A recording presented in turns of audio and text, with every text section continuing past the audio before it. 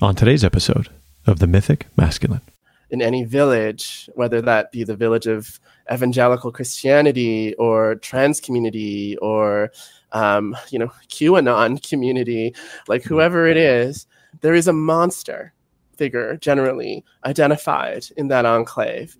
The corruptive evil that lurks on the edges of the respectable and, just might be also like growing inside the heart of the village as well, right? Like in some kind of terrifying, creepy way to transphobic society that is queer and trans people, right? Like, oh, over there's these trans people and then maybe they're really close to us as well, like this kind of, maybe the call is coming from inside the house kind of terror.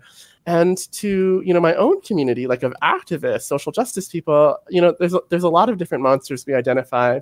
Just to notice that this mythologizing idea of the secret monster is there, and our response to it tends to be this panicked kind of response that comes from like the villagers kind of archetype, like grab the pitchforks and the torches and burn them out. And while that is a deeply understandable response, it doesn't work. It doesn't work because all of us carry like a seed of the monster inside of us, and getting rid of one doesn't actually mean that we are dealing with the monstrous, in a helpful or healing way.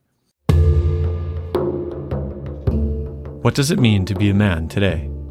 And what is masculinity reclaimed from the toxic patterns of domination and disconnection? In an era polarized by conflict and biospheric uncertainty, how might we look to the ancient and emerging mythologies for guidance to navigate this space between stories? This podcast explores the historical, cultural, and contemporary voices that are shaping this dynamic conversation of imaginal possibility. Greetings, dear listener. I'm your host, Ian McKenzie. My guest today is Cheng Thom, a certified somatic sex educator, qualified mediator, clinical hypnotherapist, and poet based in Toronto. She's the author of 6 award-winning books in various genres, including the Stonewall Honor Book award-winning essay collection, I Hope We Choose Love. Cheng's work focuses on the intersection of social justice, pleasure activism, and the transformative approaches to healing conflict. A noted speaker and practitioner of somatic wellness, healing, and group process facilitation, Cheng supports individuals and groups who are seeking to repair relationships and to make transformative change. Her latest book, Falling Back in Love with Being Human, Love Letters to Lost Souls, was released in August. This particular interview was inspired by an essay that was recently published by Cheng called The Village in the Woods. Our conversation was recorded live as one of the solar sessions held within the School of Mythopoetics. I was so delighted by the richness of our time that I've decided to publish the episode here as well. I'll include a link to the essay in the show notes. And a heads up before we begin, you may already know the Mythic Masculine is now on Substack. You are welcome to become a free subscriber and gain access to all public posts and episodes. If you are financially abundant, please consider becoming a paid subscriber for $5 a month. This supports me to continue the many hours of effort it takes to research and produce each episode. I don't accept advertising and rely on listeners like you to fund the show. You'll get access to exclusive posts, episode transcripts, and more. Visit themythicmasculine.com/supporter to join. Or if you're already a Substack free member, check out the upgrade option to become a paid subscriber. And one last shout out. I definitely appreciate when folks come to me at events like the recent Imagine Festival on Orcas Island and share their praise for this podcast. Plus, sometimes I receive a free meal, like from Brandon and his farm to ferry truck, as well as a bottle of Odin's Mead from Pixie Mead. Thank you. It keeps me going on this labor of love. And now, enjoy my conversation with Cheng Thom. My guest today first caught my eye through, I believe it was Instagram, and there was a number of posts made that I felt really intrigued my interest in speaking with this guest, who is, and then when I was able to research more, is very well educated in many different modalities, which we'll probably speak to a little bit here. But I wanted to offer a little bit of my guest, Cheng Thom, and share a little bit with you, who you're about to speak with. So Cheng Thom is a certified somatic sex educator, qualified mediator, clinical hypnotherapist, and certified professional coach based in Toronto. She's also the author of 6 award-winning books in various genres, including the Stonewall Honor Book award-winning essay collection, I Hope We Choose Love. Kai-Cheng's work focuses on the intersection of social justice, pleasure activism, and the transformative approaches to healing conflict. A noted speaker and practitioner of somatic wellness, healing, and group process facilitation, Kai-Cheng supports individuals and groups who are seeking to repair relationships and to make transformative change. Her latest book, Falling Back in Love with Being Human, Love Letters to Lost Souls, will be available very soon, actually, August 1st, in just a few days. And so I'm delighted to welcome onto the stage Kai-Cheng Thom. Hello. Thank you so much for having me, Ian. I'm just really excited to get to make some contact with you and the wonderful learning community that is the school. Thank you. So I wanted to bring up, well, first, we don't have to head directly there, but you've written a really powerful essay, which, you sort of trickled out over Instagram. I keep teasing you. Exactly. Which, I know how that is sometimes when, there's a piece and it's, there's bursts of creative inspiration and then maybe it goes quiet for a bit. And, and so the pieces that you did post really drew my attention. And the essay, which is called The Village and the Woods, I understand. Yeah. Well, I actually had a sneak peek of it. You were, I was grateful for you to send it along to me, but let's kind of make our way there, before we arise. Now, I'd love to hear a little of your, these strands of your work, of what's drawn you to conflict resolution, gender exploration, and it seems compassion.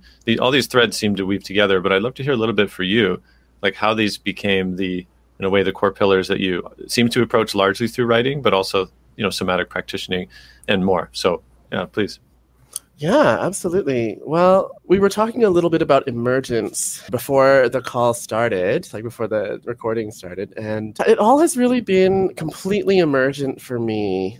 And I think the mysterious and wonderful thing about being like a trans person or like a wounded healer in this world is that we very rarely actually choose these things. Like we're drawn on a path of exploration that then leads to like the blossoming of some kind of practice, which is exactly how it happened for me. And I mean, I'm being playful here, but if we go to the mythopoetic, I really think of queer and trans and gender expansive people as like carrying a lot of the witch archetype inside of ourselves, which is to say that there is just an innate knowing in the body that we're meant to pursue something that is beyond the realm of the known, like beyond the realm of the gender that is given to us or the sexual orientation that we're supposed to have, right? And it's the wound of knowing we're supposed to pursue this thing that is not approved of by the society of the archetypal village. I think that grants us a lot of insight into the process of healing and transformation. At least that's the way it worked for me. Like I started out as this like trans kid growing up in suburban Vancouver, and I was like, what's going on? What's wrong with me? And the more I learned about mental health, social justice, the more I started to wonder, like, okay, maybe there's not something wrong with me. What's wrong with the world around me? And that essentially is how I came into all the work I do now. And you're really right. Like the pillars of the work are radical love, transformative conflict, and like the liberation of the body through the sensual. That's it. The liberation of the body through the sensual. You just to bookmark that for a second, you use a phrase in your bio around the maybe its approach to unifying these threads of love and justice. And I believe you use the term loving justice as a theory and practical methodology. And I'd love for you to tease that apart a bit. Like how is that a response to, for example, how you may understand social justice to be, or even, mob justice, or like what is it, a loving justice that was important to bring those together? Oh, yeah. I'm so glad you asked this question. So, I was drawn to social justice as a teenager because of this very thing, like about seeking liberation through the body, like wanting to be free to pursue pleasure and fulfillment and wanting other people to have access to that. And social justice and queer justice culture, like as I came into them, seemed to be like the right place at the time. Like there was so much rhetoric around freedom, sex positivity, radical love.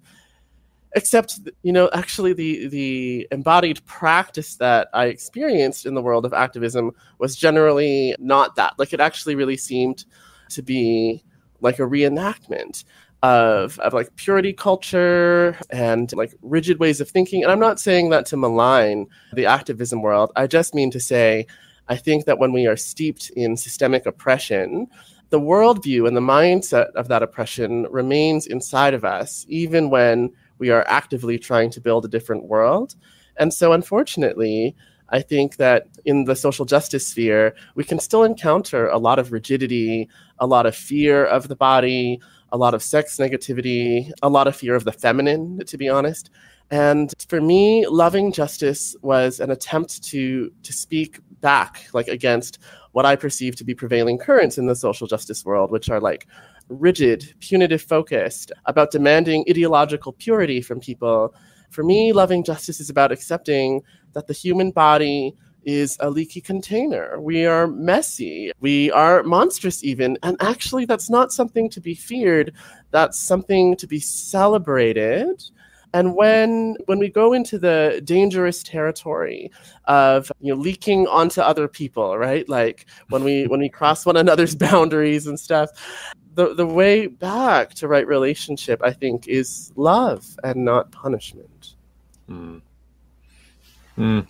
This is something I think we'll return to, certainly, as one of the core axes of the essay that was named earlier on. And I want to touch on something too. Another aspect of your history there is that you spent 7 years training in social work in clinical mental health and practiced 4 years as a clinical social worker around trauma, sexuality, gender, family systems. And my curiosity is, what emerged from that time? Like, what did you see there that has really informed now what you seem passionately lit up about, that perhaps the quote the mainstream maybe doesn't know because they haven't spent time in these realms and with these folks? Yeah, what has emerged from that? Ooh, yeah. Well, the world of clinical mental health holds many wisdoms, but it also holds many terrors. And I think what I saw there was an equal helping of both. I think what I really value and treasure from that time in my life is I had to, as all social workers really do, I had to encounter such a wide variety of people from such a wide variety of backgrounds and places in life who were suffering. And I think to be a good practitioner of social work or psychotherapy, which is hard to do, I think it's a moving target, being a good practitioner of social work, because of the oppressive history of that profession. To be really good at it, we have to set aside our own ideology and really meet people where they are at. The ideology that is central actually has to be one that is emergent and not rigid and focused on right relationship with the people in front of us, rather than what we think is good for them or what we think they should want. And that's always a struggle in the heart of the social work world, because to do the work well, we have to focus on, right relationship. But the mandate of the clinical sphere is to, in some ways, enforce and uphold the law. And trying to dance between those two poles is what tends to burn social workers out, what causes social workers to become jaded and to leave the realm of the liberatory and become, the kind of a social worker people don't want to see, right? It's like this constant struggle. And that's what I bring with me, to the work that lights me up now, I think, is the knowledge that we do have to meet each other where we are at, and that we're trying to build a different world, one where emergence and the unfolding mystery of right relationship isn't constrained by a rigid set of ideals like colonial law, for example. Mm-hmm. Does that make sense? Mm-hmm. Yeah, I hear that. And I think the quote that comes to me, which I don't believe you used in your essay, but you're probably familiar with, is, I think it was Audre Lorde, "The master's tools could not dismantle the master's power." Oh, yes. I love that one. Right? Yeah. And so there's some recognition of oh, wait a second. The way that we're trying to get to where we wish to go, requires a different set of skills, a different way of meeting the moment, meeting the relationship where it's at, I hear. And now turning to your essay, now The Village in the Woods, which I think, binds a lot of these themes together. You speak of initially, I think it was at university, right? When you came into, like you didn't put it in quotations, but you made a title case, How I Learned to Be a Young Queer Activist. Yes. There's some sense like almost like a very iconic, moment and time for you. And there's one line you said, they were deeply obsessed with sex, but they also seemed very afraid of it. Yes. Like something along those lines, like this, and I hear the pleasure element, right? Of like, wait, but is there pleasure in it? Like this sort of, railing against how it is. But something I do want to point out from the essay, and this is naming what you've, already brought forth is, and I'd love to read this line. It says, there's something haunting in the parallels essentially between your own upbringing in the evangelical Christian church and the particular notion of charmed enclaves of ideologically enlightened people, communities with supposed self-knowledge of the nature of good and evil, who must constantly defend themselves from the putrefying encroachment of evil. Oh, that is a good line. Good job, That's pretty good, right? That's pretty good. You get your line read back to you and you're like, well, that's pretty good. So there's something around this recognition of this parallel, right? And I'd love for you to speak a little more of that now, as I think what we're doing, what was so exciting for me about this essay applied to this conversation was what I see is you're applying essentially a mythic understanding to what can seem very in a sort of horizontal, flatlined, literal conversation, right? Or landscape, a landscape of the literal. It just feels like it's one against the other, right? It's just clear one against the other. But suddenly when you illuminate the topography of the mythic, suddenly much more becomes possible. And so, I'd love if you could maybe start here with this. How did you notice those parallels? And, what a kind of terrifying but necessary thing to recognize. Yes. Well, I just got chills as you articulated that thing about using the landscape of the mythic. I was like, oh, you're right. That is what's happening. I'm like, so I so appreciate that. And to your question, I mean, it's sort of like the benefit of having grown up in a Chinese evangelical family. I should say it's mostly my mom. My dad is not so into the religion part. Just in case you're listening, Dad. But the gift of growing up, influenced by Christian evangelical ideology and then coming into like a radical queer ideology is that I did get to really deeply explore both of those things. And both of them are actually heavily inflected by a mythology of their own. Of course, the mythology of the Christ figure and the mythology within radical queer culture, which tends to be located around like sort of like archetypes of a chosen family and community, and the and the heroic figure, the magician arising out of chaos, to bring like a new world into being. And I mean, what was haunting and terrifying is, in my evangelical upbringing as a queer person, it was very clear, like, that I wasn't free, right? Like that according to that mythology, a part of my soul was the devil, right? This innate knowing that I was into men and that I wanted to wear dresses, like that was, part of the devil. And I should seek to purify myself from it, and also quarantine other people from that thing, lest they be corrupted. And when I ran away into queer community, I thought, thank God, now I can let the devil inside me be liberated and seen as good. And that was kind of the offering. That is always like kind of the broken promise of, I think, a lot of queer, feminist, new age communities, is that, we will be able to go there in our full freakish selves and be celebrated and safe. Unfortunately, it doesn't quite work out that way because of, again, this sort of weird, haunting reenactment that happens, right? And so what I notice in queer community, and a lot of the other kinds of progressive communities that I've come into contact with, is there's this sort of initial fascination with the sexual, which, by the way, happens in evangelical community as well. There's like, there's a recognition of the power in the sensual, the embodied, but there is also this terror of it. And I think the double bind that progressive communities tend to place us in, like everyone in around sex, is this sort of the message that, sex is good and we should be having it. But if you have it wrong, if you have it in the wrong way, then, you're a bad person and a monster. And the thing is, nobody really knows how to have sex in the right way, right? Like the sensual is mysterious, it is dynamic and iterative, so it's chaotic and changing, which means we are absolutely going to feel frightened, triggered, terrified while it's happening. And, I really want to resist what I see as like a culture of trying to place like a step-by-step set of rules about how to have sex in the right and good way, because they don't end up working. They end up just creating like a rigidity that prevents us from being in fluid relationship. And then, unfortunately, this ends up becoming like a source of like enormous pain and like toxicity between us. Does that make sense? Mm-hmm.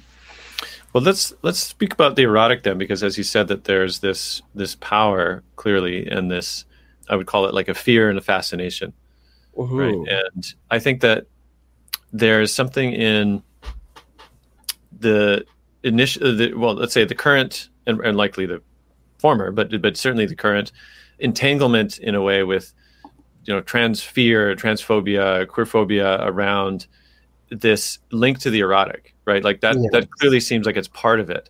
And there's something in that is like so like radioactive in a way. And I say that in quotations because it brings up, I think, a lot of the latent, suspicion or just general fear of the erotic, right? Like there was one, this may slight tangent if you permit me, but I thought recently of the scene in Ace Ventura, right? Like the first Ace Ventura yes. film. Oh God, yes. Oh, right, that scene. Right?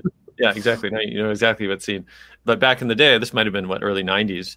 And I was thinking of that scene, right? Yeah, and I recall it. Of course, anybody who hasn't seen it, there's this scene. I believe it parodies the Crying Game, right? Which is, I guess, the main character finds out that the woman he was with was actually a trans man, and that this big reveal, all this stuff. And so Ace Ventura parodies that, and Jim Carrey's character, of course, goes through the same sort of process, realizes the character he was with was, quote, actually a trans man. And then, there's this kind of very disgusted kind of reaction he has, kind of over the top. And this essay I was reading was, I believe, written by also a trans person. I can't remember if it's trans woman or man, but it was very interesting how it said, of course, that scene would be very difficult to play now without a huge backlash, but that it sort of tapped into a kind of latent fear of, in this case, perhaps like a cis man's attraction to that transgressive archetype, right? And so in that sense, because it was so radioactive in a sense, like that, allowing that in, the truth of that in, to say, a sort of colonized cis, binary paradigm, it was like, that has to be violently suppressed. Yes. So I guess what I'm trying to say is, right, I'm curious again, there's this deep link between the erotic and it's almost, seductive power and depth, and the sort of unintegrated eros within the culture itself, like even within the binary system. So anyway, I just thought I'd lay that out a bit, and I'm sure something stirred for you. Absolutely. 5,000 things. I'm so glad you brought up Ace Ventura. I love to talk about Ace Ventura, Pet Detective.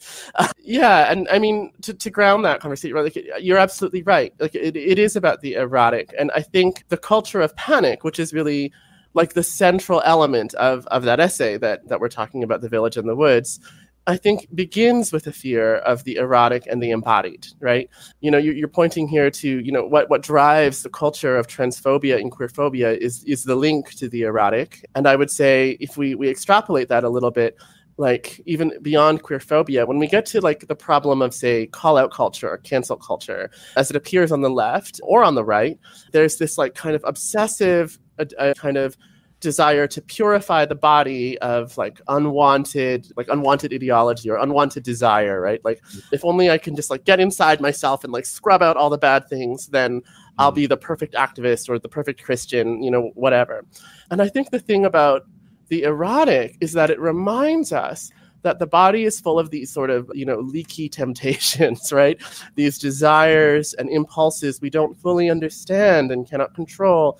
And the tragedy is that when we try to control them, we end up often causing more harm than good. And when I think about Ace Ventura, Pet Detective, right, it does. So there's this scene that parallels The Crying Game, which is an earlier film, where in Pet Detective, the Jim Carrey character realizes he's had sex with a trans person, and then has a sort of violent, terrified, throwing up in the toilet reaction, right? Which is like, okay, whatever.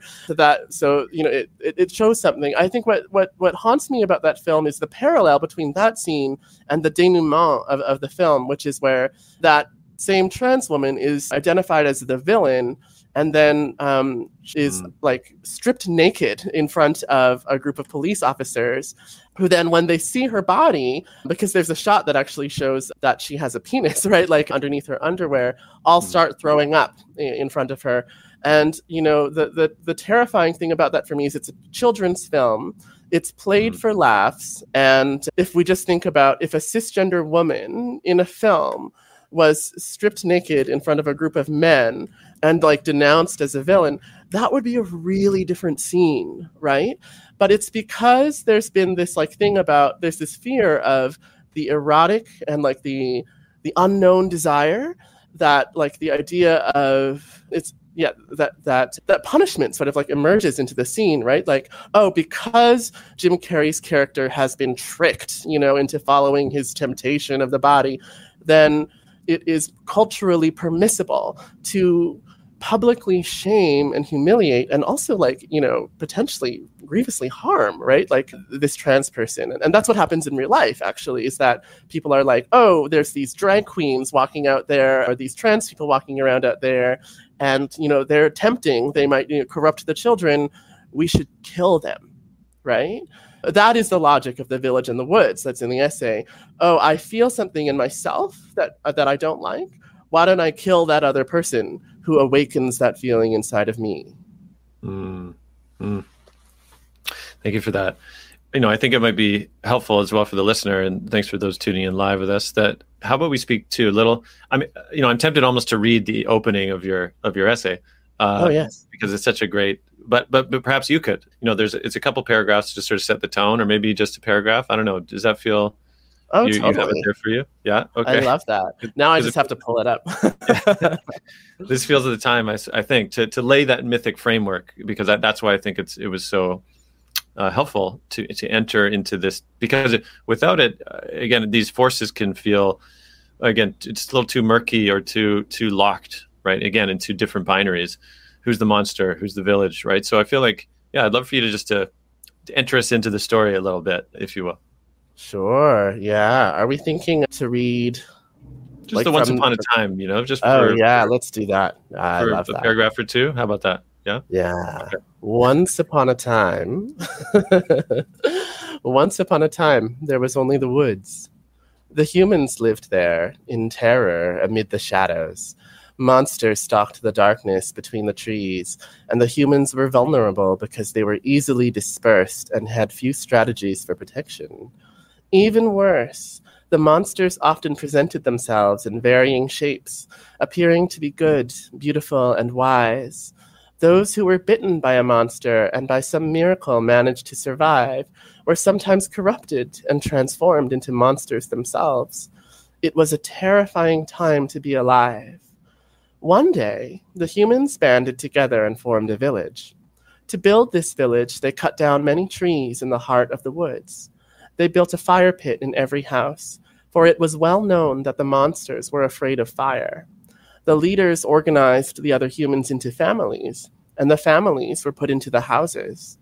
They also built a great temple in the center of the village, where they kept a bonfire burning at all times. Only the most good, beautiful, and wise of the villagers were invited to tend this sacred fire. It was said that the flames would purify the village and keep the monsters out, and for a time the humans were safe.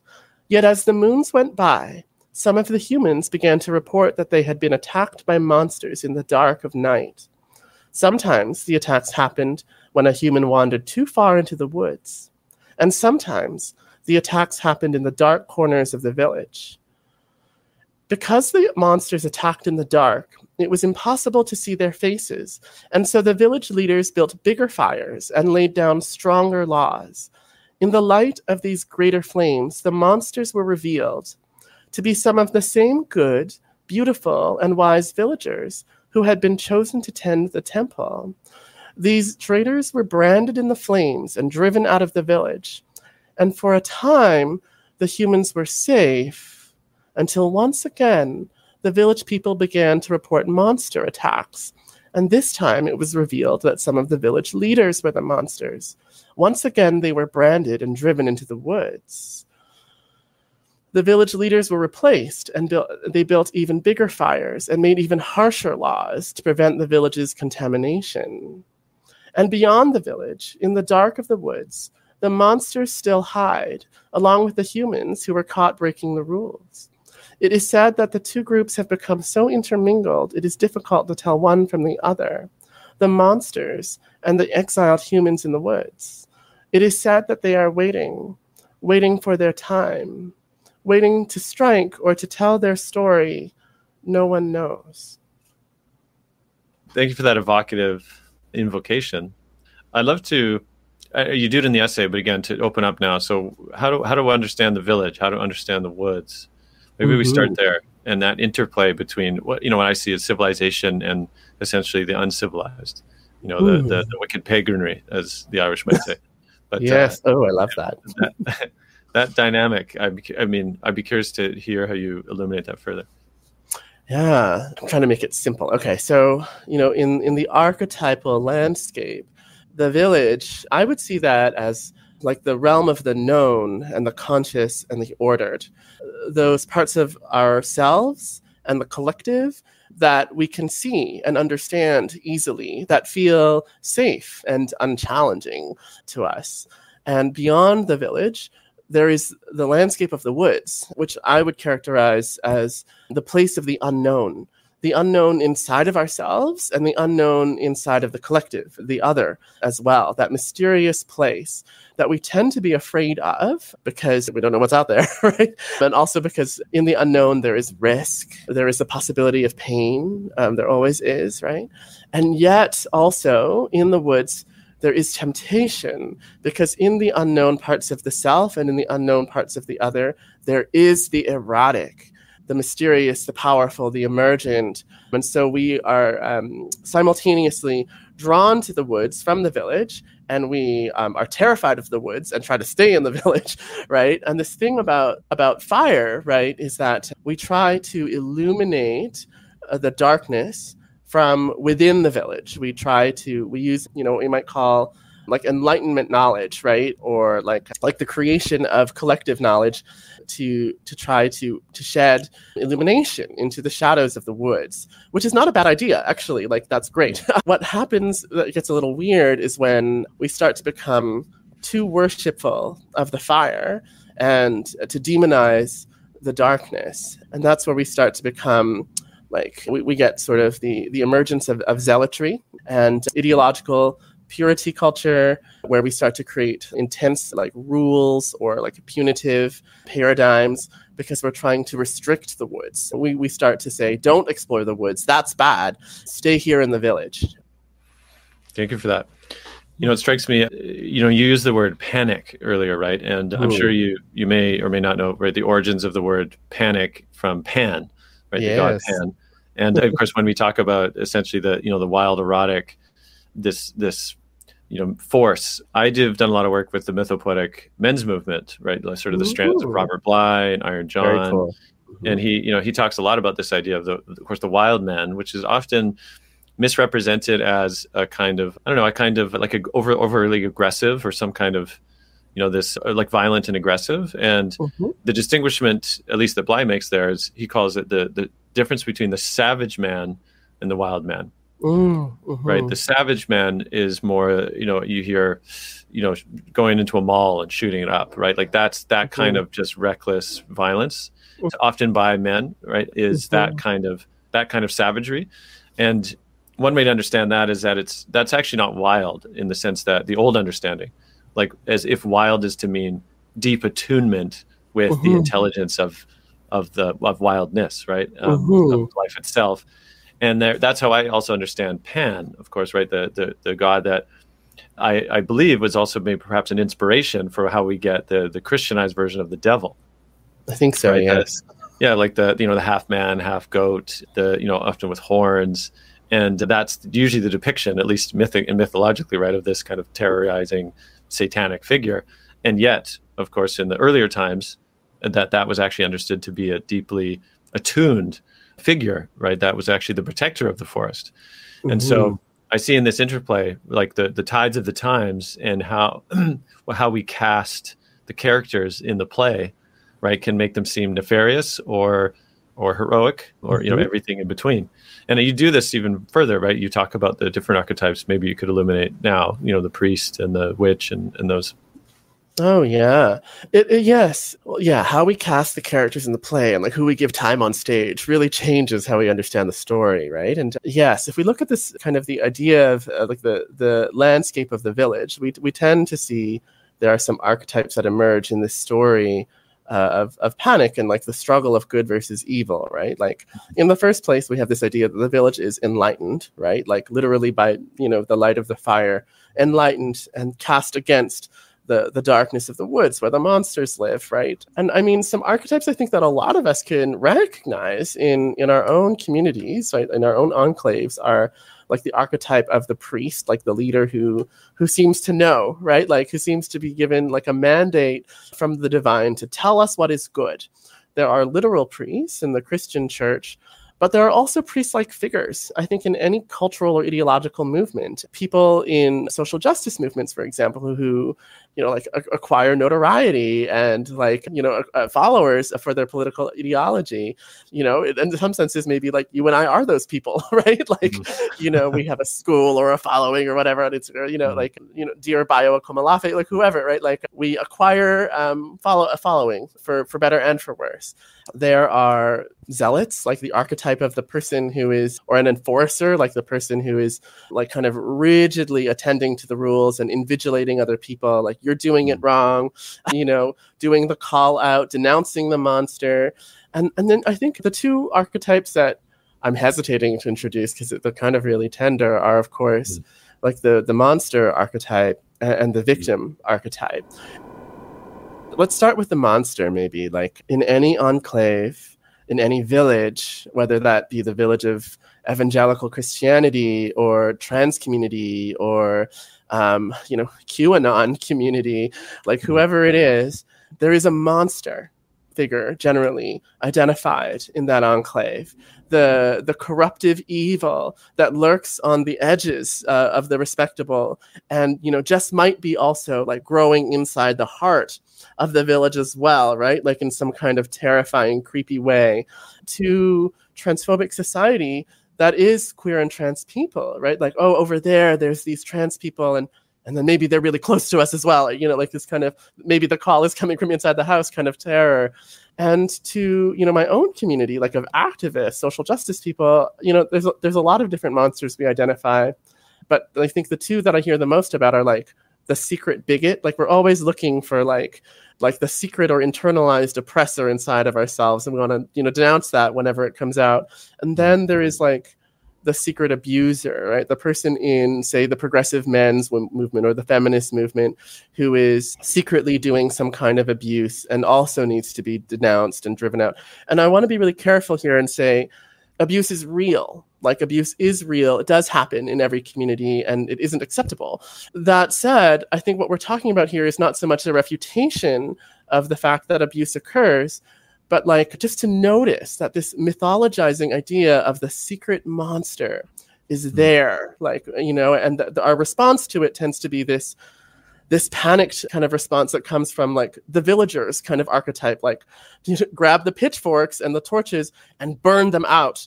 And while that is a deeply understandable response, it doesn't work. It doesn't work because all of us carry like a seed of the monster inside of us, and getting rid of one doesn't actually mean that we are dealing with the monstrous, in a helpful or healing way. And then I guess the corollary archetype to that is the victim archetype, right? Like the person who is violated or experiences violation. And I think the fascinating thing about the victim archetype is that it's always in this dance with the monster archetype. Sometimes the victim archetype is diametrically opposed to the monster. Like, oh, there's like this perfect person. I think, in transphobic community, we see the archetype of the victim embodied usually by white cisgender women who are saying, I was traumatized by seeing a trans person in the locker room, defend me, right? Like there's always this call, protect the white women and children.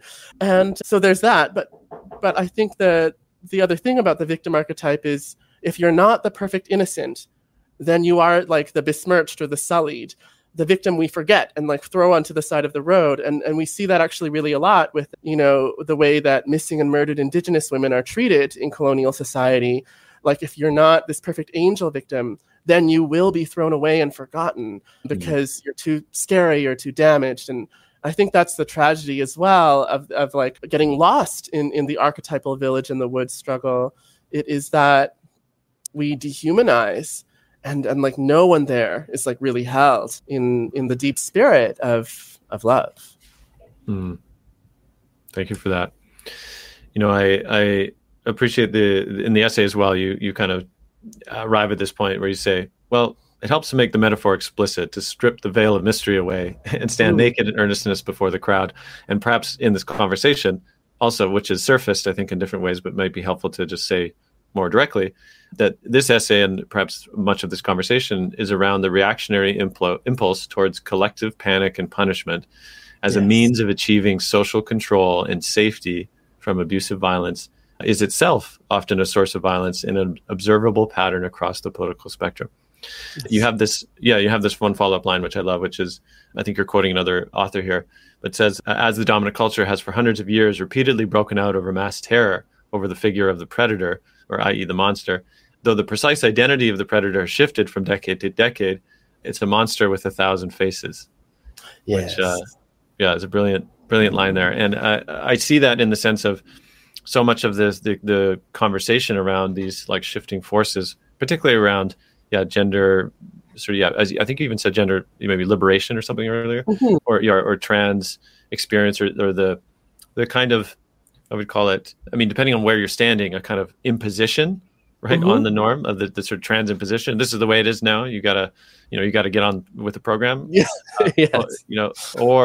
But just how much of that, like it's so much more than a kind of, for someone who caught in this kind of monstering, right, from the mainstream, or I would maybe even call it the unintegrated erotic, right? Yes. Maybe that's another way to say it based on our conversation.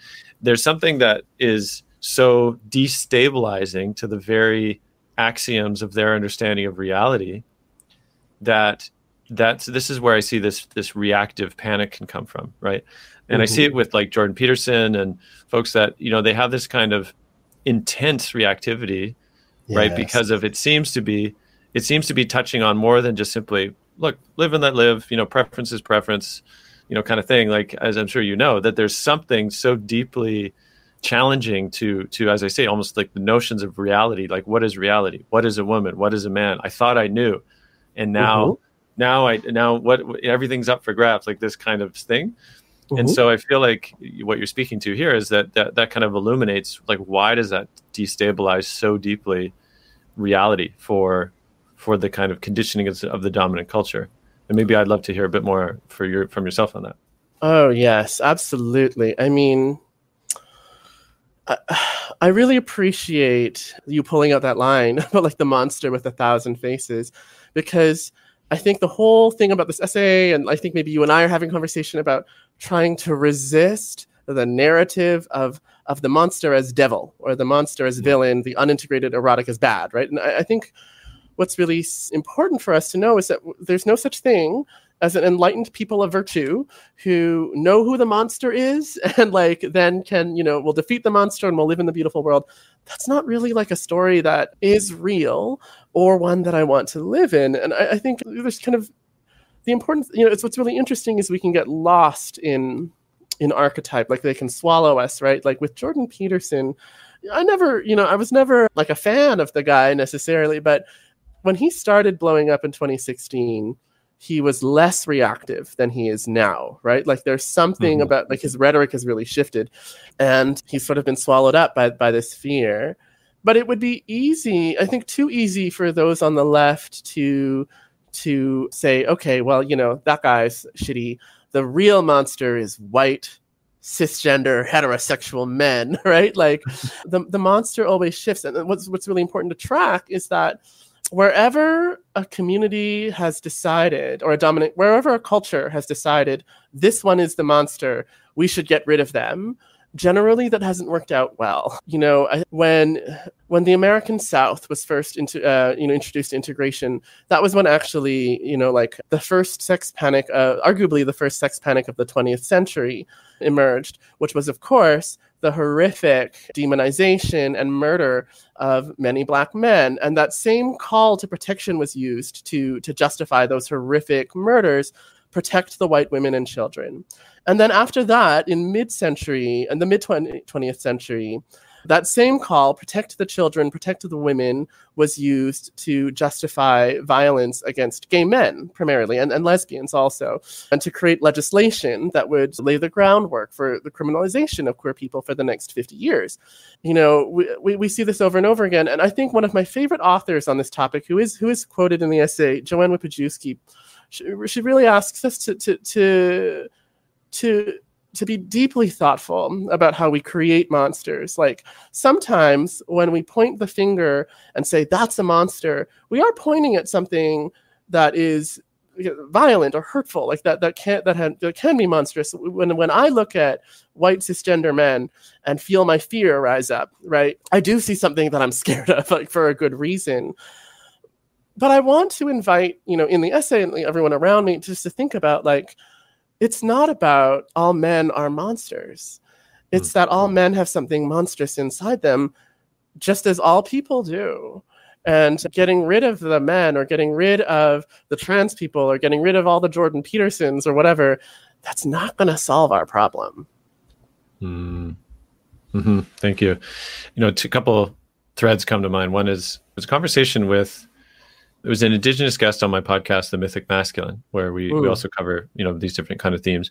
And one aspect came up around this idea of, again, like harm created in Indigenous communities, and the sense that there was almost like this recognition by the guest, who if I recall was a woman, saying, look, if all the men who were, offered troubled behavior or enacted troubled behavior in communities, there'd be no men left in the community. Right? And it wasn't from this place, because all men are terrible. It wasn't that. It was this other thing. It was like, look, we can't, like you're saying, just cast out everyone who with troubling behavior, because that doesn't leave many, the purest left, which of course will be pretty much no one. So that's present too. Now, I'm also recalling this great line in your piece where you kind of highlight the sense of like how to, almost like that dual casting out also happens internally when, for example, you say when the monster is discovered, we draw our pitchforks and torches, we brand the beast and trample it to the ground, and yet we go home and in our beds and we dream. In our sinful dreams, we run free and wild through the woods with the taste of flesh between our teeth. In our dreams, we are the beast. Yeah. And there's something that highlights, so beautifully that sense, right, of this. And, in the day, in the light of the day, it's like, yes, that bad over there, bad, pure, good. And then at night, the seductive darkness takes us over and perhaps more truthfully invites us into all the parts that we've cast out, the carnality, the lustfulness, but really the deep sensual entanglement with life itself. Oh, yes. I mean, that's my favorite line in the whole essay, so thank you. In my sinful dreams, I am the beast. Just marry me to the devil right now. But okay. Again, I always want to do these parallel examples because I'm very committed to resisting the notion of the right is stupid and bad and the left is good and amazing, because it's not. Although I prefer the left, I will say. But yeah, the dual example that comes to mind here for me is this sort of almost hackneyed trope now of the Republican white guy senator or lawmaker of some kind who intensively campaigns for anti-gay laws and then at some point is caught in a hotel room with, 5 or 6, in our sinful dreams, we're the beast. I think, that is the unintegrated erotic, of course. There's these amazing pink pigeons that are flying around outside my window as I'm talking about the unintegrated erotic right now. This is kind of amazing. But, the thing is that, my favorite definition of a monster, which is very Jungian, is that a monster is the creature that we fear to see in the mirror that we recurrently see in others, right? So this, the anti-gay Republican who's having sex with male sex workers is always like seeing his own feared reflection in, all the gay men out there, what I find fascinating about J.K. Rowling, actually, famed author of the Harry Potter series and, self-proclaimed gender-critical feminist, is that she released a statement in 2021 about her stance on gender issues. And she comes out kind of saying she's trying to be nuanced. It's not the nuance that I would prefer. But the thing I find fascinating in that essay is she says that in her own adolescence, she felt gender dysphoria and might have been trans had she been raised in a different time. And, I'm just like, oh my God, can we just sit down and talk about this? Like there's just so much longing for the freedom of the monstrous inside us. And then, to bring the left into this, what I see on the left, is like this intense focus sometimes on like getting the right language, always use the correct pronoun and never use an outdated term and don't make a problematic joke. And if you do, we'll cancel you, but like secretly, I mean, how many of us are like sitting in the living room and being like, oh my God, like thank God we're in private. So now that we can laugh, about edgy jokes, and I'm not saying, again, I think we have to be careful about let's not condone oppression. I'm just saying that we put on these faces of goodness in the public on the left. And then in private, we actually long for a different freedom. And again, there's so much here to be learned about what is the wisdom of the monster. Beautiful. What is the wisdom of the monster? I've got my eye on the time and I'm deeply appreciating our conversation. I'd love to bring up this tale, the wisdom of the monster. And you actually reference beautifully the Eastern folktale of Vasilisa. Yes. In the essay. And so, I'm reading this, I'm just going, this is too good. This is exactly what the school is about. And it's the visit to Baba Yaga, of course, this sort of infamous figure of the sort of crone witch figure within, I think, largely a sort of Russian or Boreal cultures. But I'd be curious, again, if you brought that in intentionally, obviously you wrote about it, but how do you see this as either metaphor or another archetype or a figure to help illuminate a different way forward in this, thorny patch of complexity? Yes. Well, Baba Yaga. I love her so much. I guess my date, one of my dates would probably want me to say Baba Yaga is Ukrainian. But yeah, anyway, she's somewhere in there in Eastern Europe. So Baba Yaga is the crone, she's the witch. And I think, Baba Yaga is so much like an archetypal witch that so powerful and so intense in her embodiment in myth and in image that maybe she is the monster in some cases. But I do like to distinguish the archetype of the witch and the archetype of the monster. And you can probably be both, right, at the same time. But I think of the witch as, the part of, as the part of the human that is unafraid of the woods, that has embraced the shadow, and has come to know monsters. Sometimes in the carnal sense too. If we keep on talking about the erotic here, we might really think about the witch as the one who consorts with the devil, right? And this was really this is the source of some witch burnings, in historic Salem and other kind of witch panics in colonial North America, where the actual charge would be that women had gone into the woods, taken off their clothes, and lain with the devil. And, I'm just sort of like, that sounds kind of hot. Like the witch is the one who knows that there is something to love in the monster, not just because they're sexy and cool, but because there's a wisdom in the monster. And the witch is the one who goes back and forth between the village and the woods, which is not an unfraught proposition. Sometimes you go into the woods, have some fun times with a monster, and then you come back and the villagers are like, we have to burn you to death, right? And sometimes, you go into the woods and meet a monster, and the monster does eat you, like, a la, Little Red Riding Hood.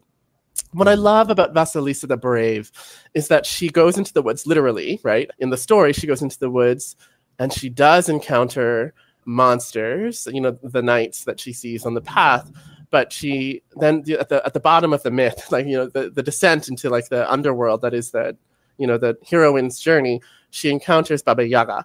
And what I really love about, any kind of story where a woman goes into the woods and encounters a witch instead of a monster is that she's encountering, I think, like the reflection of her own monstrous feminine. Baba Yaga then gives, asks Vasilisa to undertake trials. Vasilisa succeeds at the trials, spoiler. And Baba Yaga gives her a skull full of flame. And, Vasilisa returns to the village, with her skull full of flame. And, the events that unfold next are the events that unfold next, which I won't spoil. But there is, I think, this thing about if we go into the shadows of the woods and meet the witch inside of us, like the part of us that knows, there is power both in the shadows of the forest and the monsters, and there is also goodness in the village. And we can integrate the two, right? Because Vasilisa meets Baba Yaga. She meets Baba Yaga, and then she also returns. Like, that's important. The thing about that story, too, is that, she brings her mother's doll, and it meets the witch. Like, there's the bringing together of the light and the dark. It is really about integration. Like, the whole thing is about integration.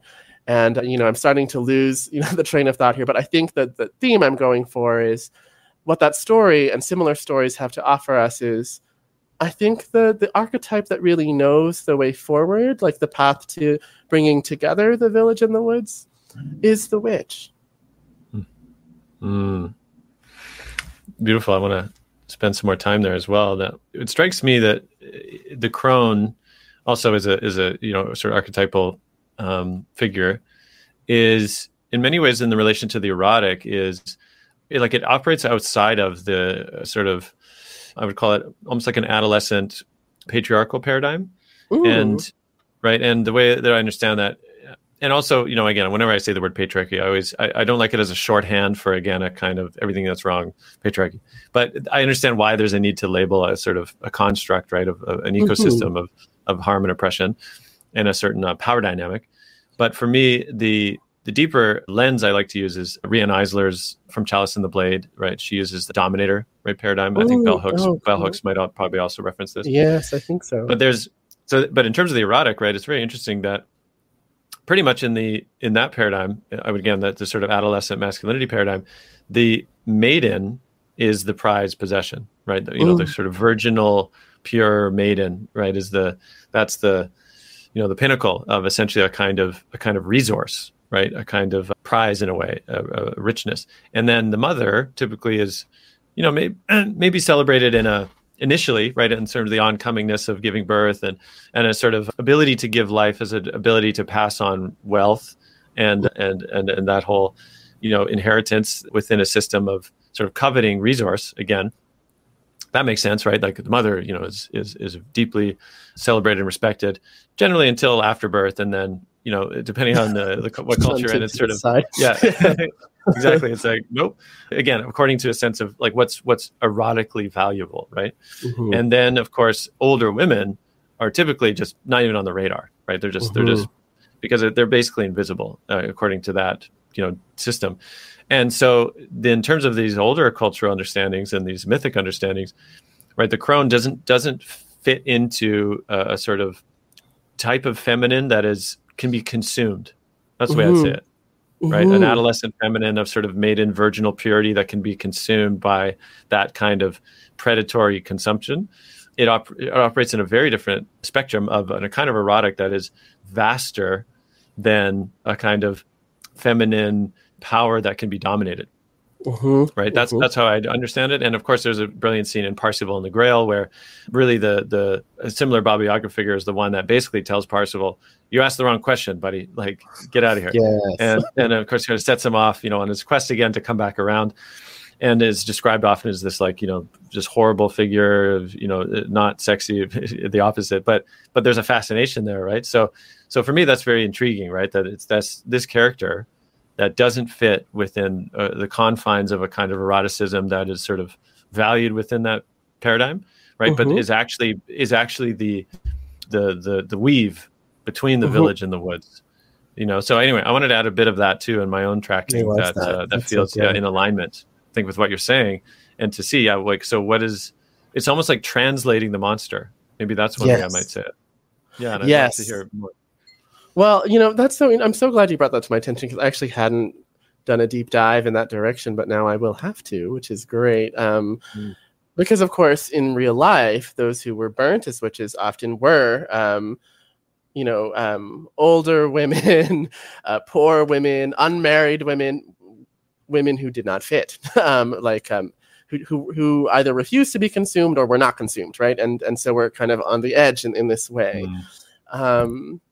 And maybe that is what it is. Like in the archetype, the crone doesn't fit. And so she has to haunt the edges of the village, where she's then susceptible to the woods and getting to know the monstrous.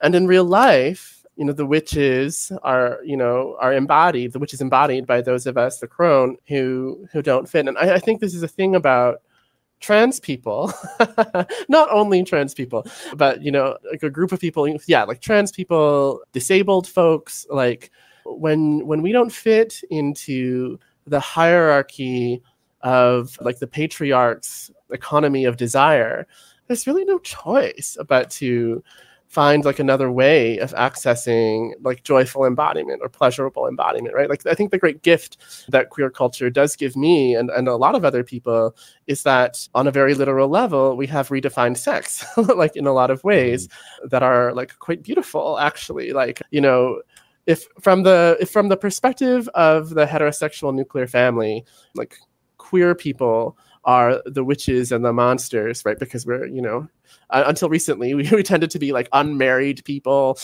like would like age into like apparent spinsterhood or whatever.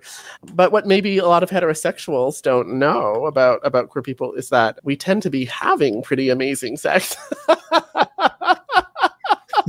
and building really kind of cool kinship networks out of that, the village of heterosexuality might enjoy.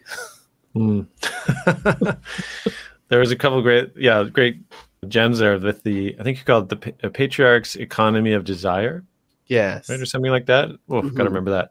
And then this other piece, the village of, what do you say? The village of heterosexuals or something? Yeah, the village of heterosexuals. That's pretty good.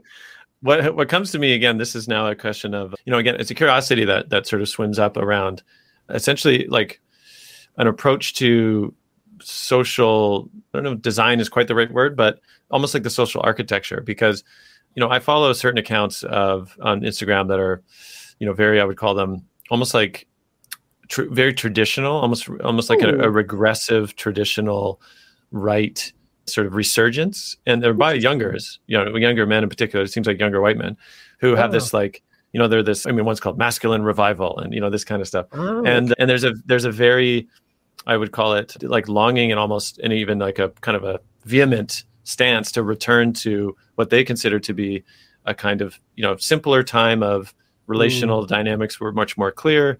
The man is the head of the household, the women, and I parody a little bit, but I also, I have a bit of sympathy for a sense of the simplicity, not of power over the woman to be like, you do what I say, that's the best way. It's not quite like that, right? It's this kind of noble depiction often of this, the woman has her domain of the home, but she's very well, trusted and as her insight and intuition, and the man is the protector. And then, the kids, and that's the best vessel for a kind of stable society, right? Like that's usually where it kind of comes down to. And so for me, again, I see it, I have a compassion for that understanding, and I almost have this curiosity, because if I say, okay, that's that understanding of that paradigm, right? That it's like the nuclear family unit is the core, block of that culture or that social understanding. And then that's built upon, you have, I guess, communities or streets or whatever it is. And then you have like society, and then you have civilization. So from that to me is, I guess, the kind of architectural DNA of domination culture, I might say. And again, I don't say that even kind of cynically in a sense, because that kind of embeds a certain degree of understanding of power dynamics, right? Yeah. And I have a certain degree of sympathy in a sense of what is, quote, a stable vessel of home. Because, of course, when families blow apart for whatever reason, of course, it really is devastating, of course, to children to not have a certain degree of stability, right, in their home. Yes, for sure. Right, in a sense of, yeah. So I'm not, again, romanticizing that understanding, but I am curious for you that, like, so here's folks maybe in that village that's sort of teetering or burning down in some ways, right? And they're like, where do we go? Or like, what's this other village you're talking about? Because like, how is society organized ultimately within, is it a relational anarchy? And I studied that in a bit, even practiced that for a bit, but some sense of, there's no hierarchy anymore. It's like everybody's equal. And like, how does that arrange society in some way that feels stable enough, to kind of uphold, I don't say civilization as it is, because obviously that's pretty problematic. But anyway, I just was curious for you to ruminate on that for a second, right? Like, what do you see emerging as a kind of social fabric in a community of others, in a way, from the dominant paradigm? Oh yeah. Well, I mean, I think my whole thing is that sort of the curse of the village in the woods is that, we brand the monsters and they're driven out, and then they try to create the monsters, then declare themselves the new humans and like make a new village. That's like sort of the difficult story of my life, is that I think queer community, like the community of others, like the village of monsters, declares itself the new humans and then creates new rules. And that has been my experience, is that a lot of queer communities have unfortunately, have their own struggles to deal with when it comes to reenacting power dynamics and that kind of thing. And I will say, what's sympathetic about all of that to me, like what was it you said, like the new masculine or something? Or like masculine revival or something, right? Yes, masculine revival. Like, I can sympathize. I think the flip of that too is like the trad wife like kind of trend, like all these young women who are like, I love to bake. Like, I'm like, good for you. Totally. Like, and then queer people being like, yeah, let's all get the same asymmetrical haircut. That kind of like, I'm parodying here, right? Of course, but is that we long for a village, we long for a stable unit, even if none of it was ever real. Like, I'm not really sure I believe that like the patriarch and the matriarch and the children, like that was the way things like were, because I'm not a historian, but I just have this sense that especially in East Asia and indigenous cultures in North America, the family actually was like a much bigger unit comprised of many more generations, right?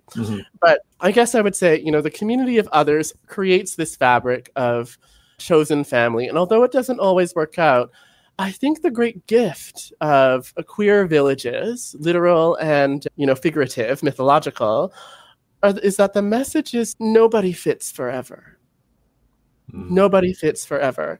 And the stable unit does fall apart, and then we can actually find one another and create new structures based on desire rather than on rule making. And that's really important, because yes, there could be a man and a woman and 3 to 10 children, but always in the 10 children, one of them will be disabled and not actually a candidate for marriage in the patriarch's economy of desire. Some of the children will be lesbians. Eventually, the patriarch will die, and what will happen to the widow, right? Just going on, averages of lifespan or whatever. Like, the unit will dissolve, and then what, right? And that's why, the community of others, the village of queers, is like always there, like kind of on the other side of the woods, saying, eventually you'll come to us, right? Which they then do, and then we have all our own troubles. And I think the last thing I'll say about this is, I think that part of the answer is the village of others, or the village of queers, or whatever we want to call it, knows something that the village of the patriarch doesn't. Just because we have had to, we've been kicked out of the village of the patriarch. So, you have to learn something from that. But we don't know everything. And I think it's that we return to emergence here. We live in a collapsing world, climate crisis, AI is taking over jobs, all this change. we don't know what the social fabric is going to be. And I think there's something really important about just allowing the chaos to happen while holding on to like some kind of value of, reciprocity or right relationship, so that we can see what comes next. And I think when we try too hard to go back to the past, or we have some sort of idealized future and we try to force it to happen the way that the like the communists did in the 50s, like we're gonna run into tragedy, like even more tragedy than necessary that way. I'm glad you mentioned the sort of the village of the other, and sort of what does that have to teach the dominant village, the village of the patriarchs. And that to me strikes me as this kind of deeper layers of trans, right? As something that travels across, right? Or that's sort of my understanding, right, of the etymology. Yes. And versus maybe subversive in a sense, right? Which is maybe typically how it sort of tends to be used. But this idea of like, so what is the medicine of one who can travel across, right? And in a sense, it's the recognition of the trickster is present in that, right? The one that can decouple from and see outside of a paradigm that can be constricting, and of course has been in so many ways, and creates harm, and then also go across to say, the village in the woods, and then return again. And so that to me that's missed, right, in the panic, right? This sort of the triangulation of good guys, victim, monster. Like that, as you say, like that comes from, it seems to be this deep longing for some kind of certainty in an increasingly chaotic world. And so that there can be compassion for that, of course, right? To say, well, with everything shifting, is like, wow, what can I hang on to? What's like the life raft in all of this? And yet, and that can invoke this reactive triangulations that simply create and perpetuate patterns that reinforce, right, where we've been.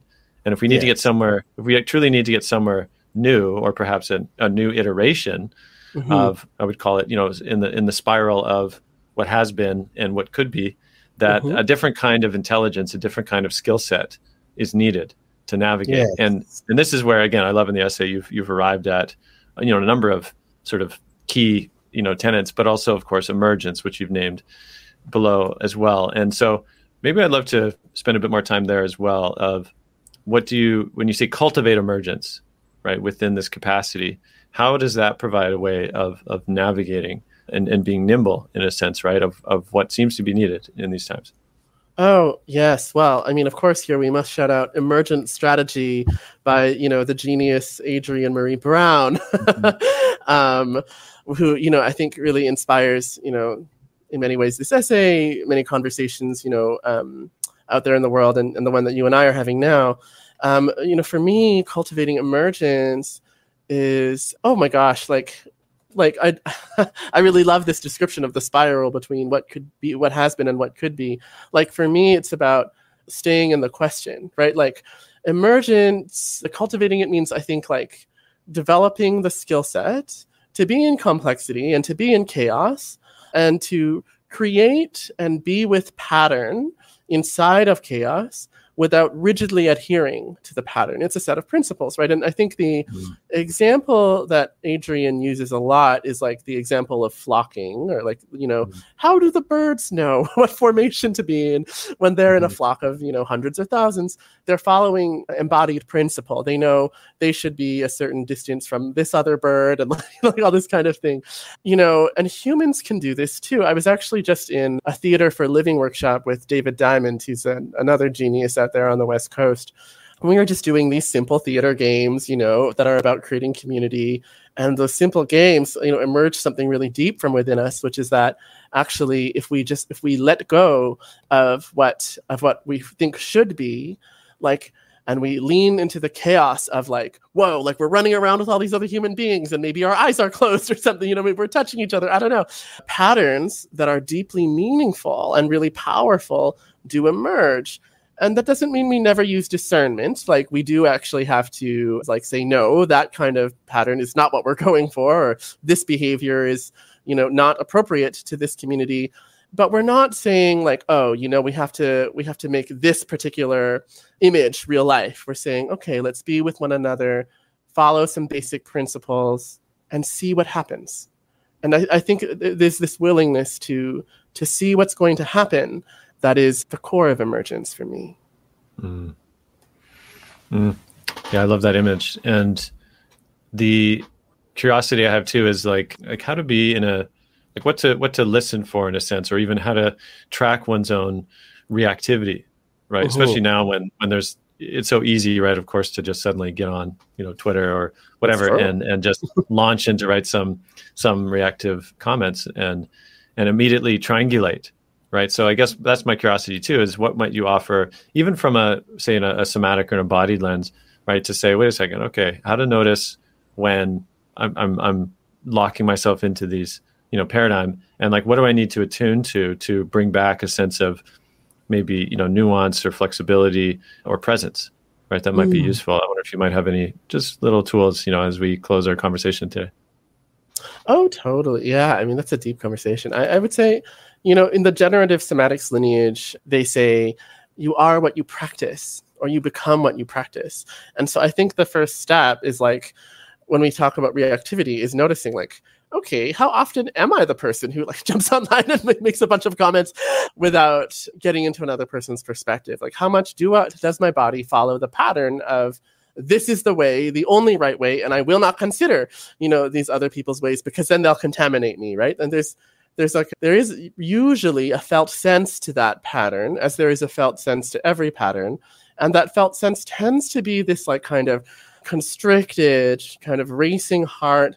I must defend, and the words even become patterned, like protect the children, protect the children, protect the children, like becomes this sort of mantra that drives reactive behavior.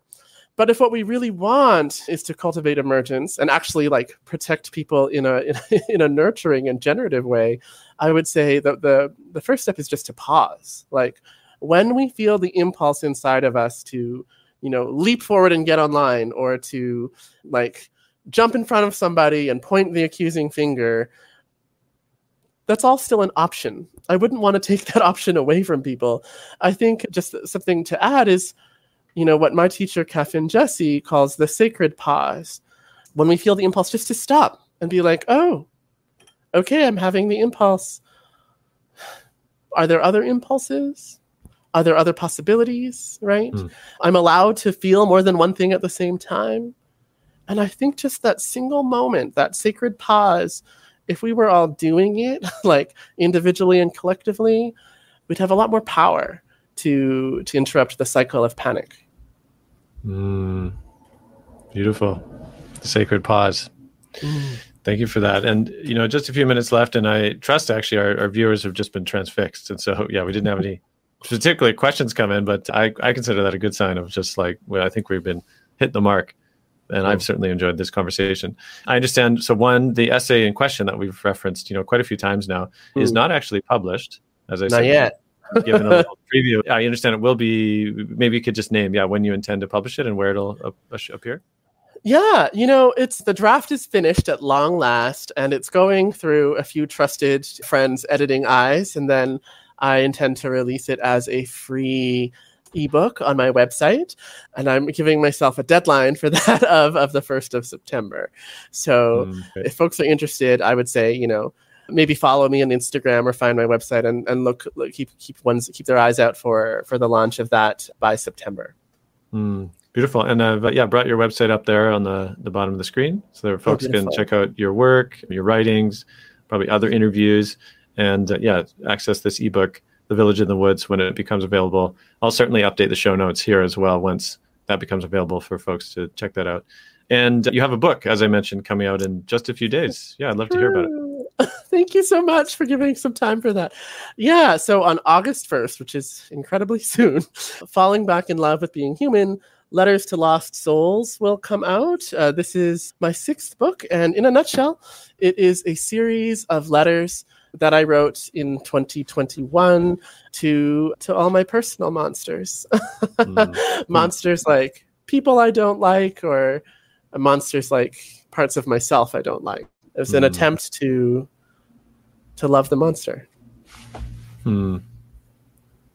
Beautiful. And I love that as a practice, as you said, like to write them letters. right? What a beautiful way of communing in a way. Well, yeah, maybe that's a thing. Like if folks are listening out there and want to try something, pick a monster, pick like one of your personal monsters and write them a love letter. See what happens. Beautiful practice. Okay. Well, Kai, Cheng, Thom, I think maybe that's it for this conversation. So delighted to spend time with you in this way and to converse. And yeah, I hope to do it again at some time. Oh, yes. Thanks so much for this time and for your wonderful questions. I've had a lot of fun, so I hope we get to connect again. Thanks so much. Thank you. And all those who tuned in live and who will tune in to this and the recording in the future. Thanks again. Thank you for listening to this episode of The Mythic Masculine. If you enjoyed what you heard, please consider leaving a review on Apple Podcasts and share on your social media. Once again, you're also invited to find The Mythic Masculine on Substack. You'll be able to subscribe to forthcoming episodes, as well as become a paid supporter. Visit themythicmasculine.com/supporter to learn more.